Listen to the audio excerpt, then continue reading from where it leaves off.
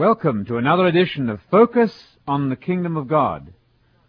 This is Anthony Buzzard inviting you to search the Scriptures with us again as we continue to investigate Jesus' favorite topic, the gospel about the kingdom.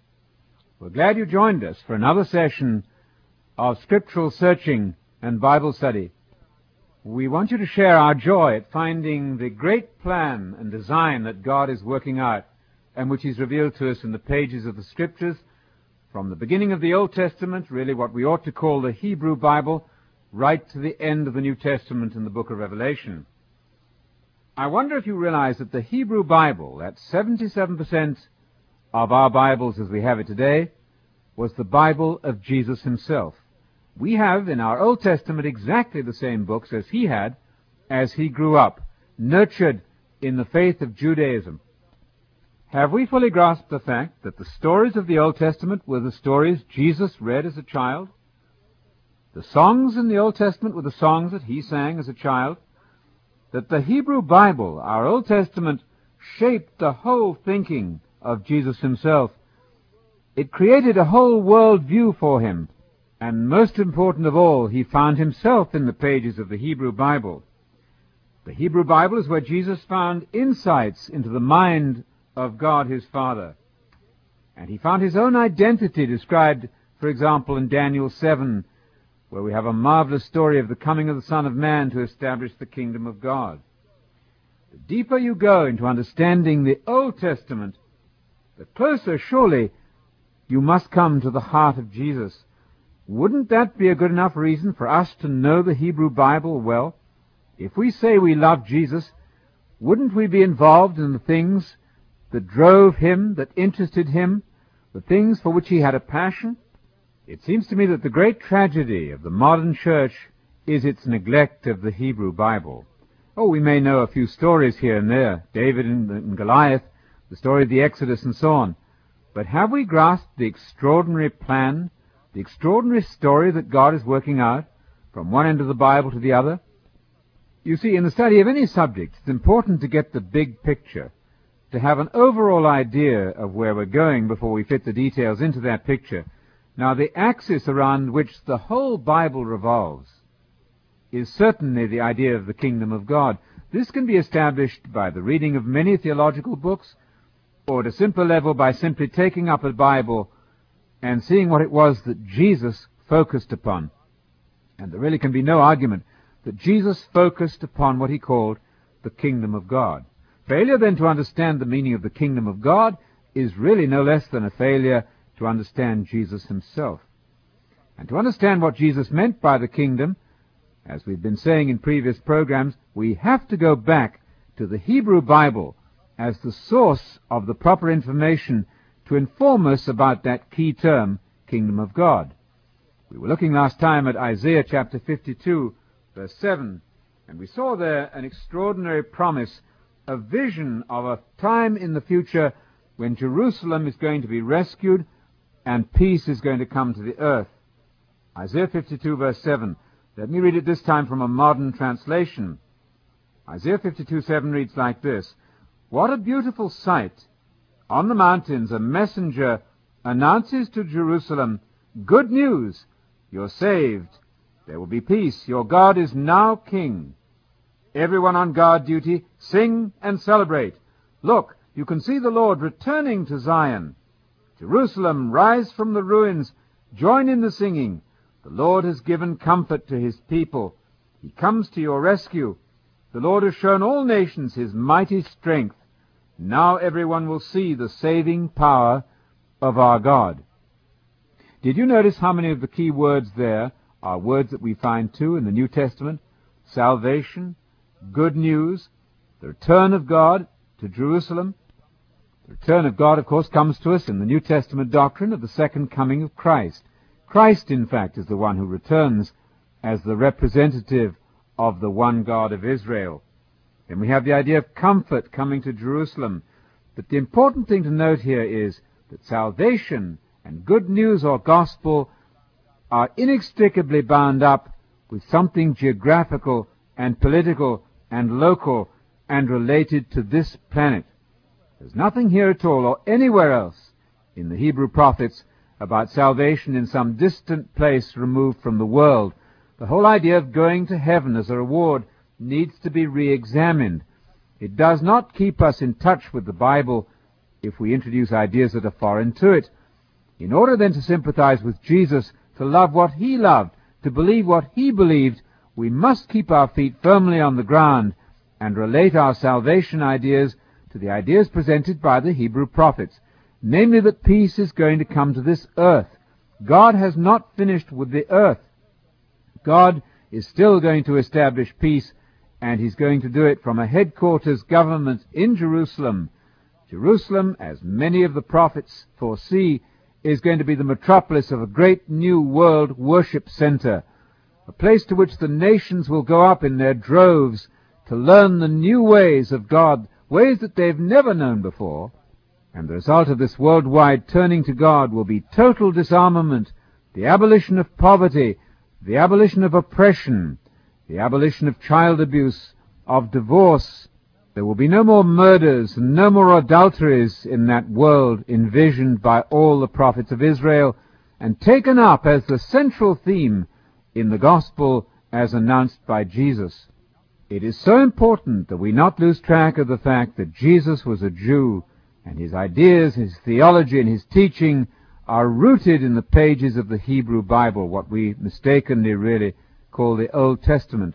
The Hebrew Bible, as you may know, is no less than 77% of our total Bible.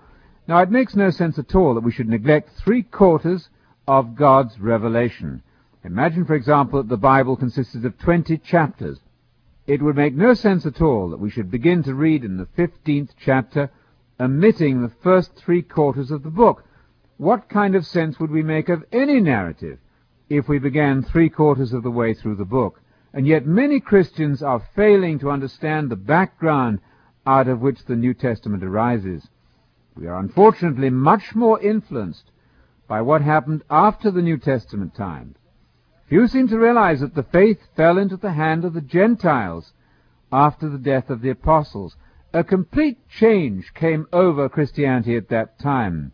The so-called church fathers were nearly all Greeks. In fact, all the ones who've left us writings were of a Greek persuasion and a very philosophical persuasion, and they came up with ideas that were totally foreign to Jesus. Unfortunately, many in their Bible study and their church-going have not fully distinguished between what comes from the Bible and what comes to us by way of tradition through the Greek church fathers of the early centuries. This is a major tragedy. It makes Bible reading exceedingly difficult, if not boring and incomprehensible. We must approach the Scriptures on the basis of their Hebrew foundation. And to do this, we must learn the Old Testament fully before we approach the New. It isn't sufficient just to say that Jesus is our Savior if we then fail to understand his teaching. Not only is he our Savior, he's our Lord and Rabbi, our teacher. He's the one who originates the gospel message of salvation. It is Jesus who, according to Luke 19, came to save the lost. It's a considerable mistake to suppose that Jesus came only to die and to be buried and to be raised again. That is fundamentally false to our New Testament documents. He came to teach and introduce the way to salvation through his gospel message and all the teaching that went with that. What otherwise was Jesus doing for those 3.5 years under much pressure and persecution from the religious establishment of his time? He labored to train and teach a group of disciples, and the last thing he ever said to them was that they were to take those very same teachings that he had given them and spread them to the far corners of the earth. That Great Commission, which is found in the 28th chapter of Matthew, is binding on all disciples of Jesus until the end of the age when Jesus returns to establish the kingdom of God on earth. Those were not teachings just for Jews. No, they were teachings for Christians of all nations and all times. It's a huge mistake to imagine that the teachings of Jesus prior to his death are of little relevance to the Christian church.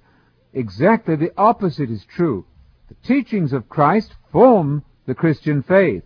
It is not Paul who originated the gospel. Certainly the death and resurrection of Jesus were added to the gospel, But the gospel of the kingdom, as Jesus preached it, initiated the gospel message, and it remained the foundation of all gospel preaching throughout the New Testament period. This is a most basic and fundamental concept, and yet it needs to be stressed, because many seem to think today that the teachings of Jesus are of minimal value to the church. That is absolutely not true. It's extremely dangerous, because the Apostle John in 2 John, verses 7 to 9, says that we are to beware of anybody who comes to us and does not bring the teaching of Messiah. In addition to that, in Romans 10 and verse 17, Paul says that faith itself comes from Messiah's message. Faith, Paul said, comes by hearing, and hearing from the message of Messiah.